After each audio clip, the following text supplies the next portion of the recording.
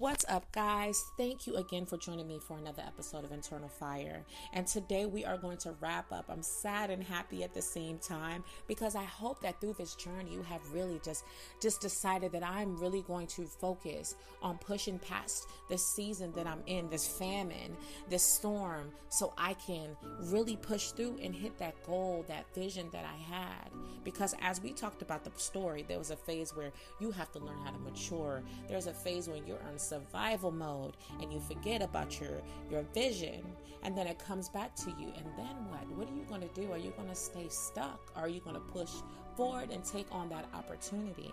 And then what happens during the famines that come around, but you've learned lessons throughout that process that you can implement, that's going to catapult you to that vision. And that's what we're going to talk about now, the lessons that Joseph learned through this process, and how that actually made him now have a clearer vision, and he saw it and he touched it and he fully understood it. Let's get it. Get your notepads and let's get into this great message.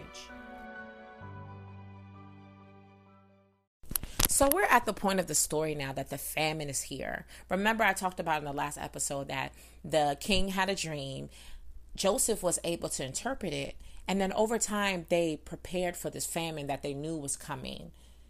And they stored up food, grain, and a lot of the people in the land would go there. It was like a food bank they had set up to get, the resources they needed so they can live. Because in that time, a lot of people, they grew their own food. They pretty much maintained, their family from where they were at. And now they have to depend on this food bank that, thank goodness for Joseph, he was overseeing, was created. And in this process, this affected his family, which again believed that he passed away. His father did. His youngest brother believed he was passed away. And who knows, his brothers probably thought, by this point he might be passed away, but they didn't really think about him. But Joseph recognized them. They showed up to get some resources. He invited them in and they thought like, man, this guy's really being nice. He's hooking us up right now. But it ended up being like a big hoax. And I feel like during that time, Joseph was just playing a trick on them. But he ended up at one point making it seem like one of the brothers stole from him because he invited them to dinner, entertained them. And when he was just like, okay, telling his servants, hey, just fill them up with all these things so when they go back, they're good. And then all of a sudden he made it seem like they stole from him. And I feel like he was just messing with them at that time because he's like, man, you guys don't even realize what you did to me. But ultimately, he revealed himself. And now in that moment, his dream, what he was thinking about in that dream, it made sense. It wasn't necessarily that his brothers were going to bow down to him and worship him, but he had gotten elevated to this level.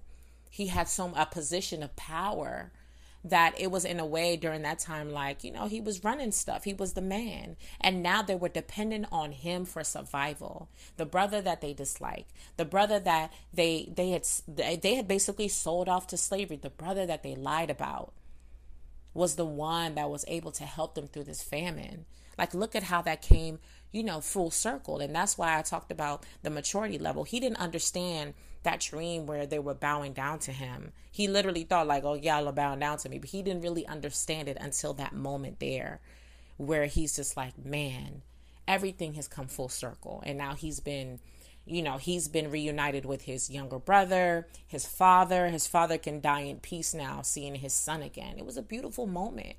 And I want you guys to realize that because a lot of you out there probably think that because you have faced so many trials, because you're at this space where, it's like I've been through enough, or I'm old enough. I'm too old. I've been through so much stuff. It's like, well, whatever at this point. But what you don't realize is that dream and that vision is always going to be there. It's just up to you to go get it. I don't care whatever age you are. I don't care whatever situation you are in. But you can attain that goal. You just have to start today. They make this comment like, how do you eat an elephant? One bite at a time. I don't know where they get a lot of this terminology from, but it's basically saying like, for you to, like, a elephant is a ginormous animal. So look at your goal like that animal, and just imagine if you start taking bites of it one chunk at a time. I told you guys, I'm back in school. And I keep thinking about, well, if I would have just went after this degree years ago, I would have been finished by now. I could have probably got 5. I mean, I have 3 right now, but still I could have had another 2, 3 if I wanted. But it was something that I didn't really, pay attention to. I was actually intimidated. Like, I don't know if I want to go do that. But now I'm biting that elephant, or I'm eating that elephant, that goal, little by little, because it just takes one class. One class has taken me one step closer to finally getting that degree. So what is that one step you can take so you can start achieving that goal? Because it's always going to be there. Joseph could have pretty much gave up on everything. Look at how much stuff he had been through. He could have just been like, you know what, in this prison that I'm in, you know what, it is what it is. I'm sorry, Pharaoh. I'm sorry, King, I cannot interpret your dream. He could have been like, you know what, whatever. But everywhere he went, he worked hard. He kept pushing. He kept on thinking and hoping that one day something is going to happen to get me out of this. And that's the thing. When you have a dream and a goal attached to you, when you have something that is your purpose, it's never going to leave you. Ever. Regardless of what hits you in the face, it's never going to hit you. It's not going to leave you. It's going to be there, but it's up to you to decide that I will go ahead and eat that goal little by little. I'm going to take chunks of it little by little. So what is it that you can do today? I want you to think about that. Reflect on the little goals. I always tell the youth when I talk to them, we have big goals. Again, it's that big elephant. We have this big thing we want to achieve, like you want to be a rocket scientist. But in order for you to be a rocket scientist, you first got to pass all your classes. Because by passing all your classes, it's going to get you out of school. You're going to be able to get to the next grade. You're going to be able to go to the next grade, and so on and so on. Then it's going to prepare you for whatever test you have to take to become a rocket scientist. And then once you pass that test, you got to look for a job. And, there's so many layers to getting to that big goal. So I want you to look at that big goal, that vision, that dream that you have, and start breaking it down into little goals so you can get there, because it's always going to be there. Joseph's purpose was always there. The difference with him, like I said last time, the difference with a lot of us compared to other people is you. You would either decide, I'm going to stay stuck in whatever phase of this process where it was where you are in a space where you feel like I'm just in survival mode, where you're in the space where you're just like, man, people keep forgetting about me when I'm in the famine. It's up to you if you're going to get unstuck. So let's create that mentality like Joseph. Let's start pushing forward. Let's start pressing ahead and start attacking that goal little by little. And you will soon arrive to that space where everything comes full circle and you have now achieved that monumental goal that you always had. Let's get it. I am excited to bring you my new book, Trendsetter: 7 Steps to Radically Stand Out to Be the Best You. This book details my journey of coming to the United States and being excited to embrace the American culture. But unfortunately, my culture was not accepted, and I found myself being bullied as a young girl.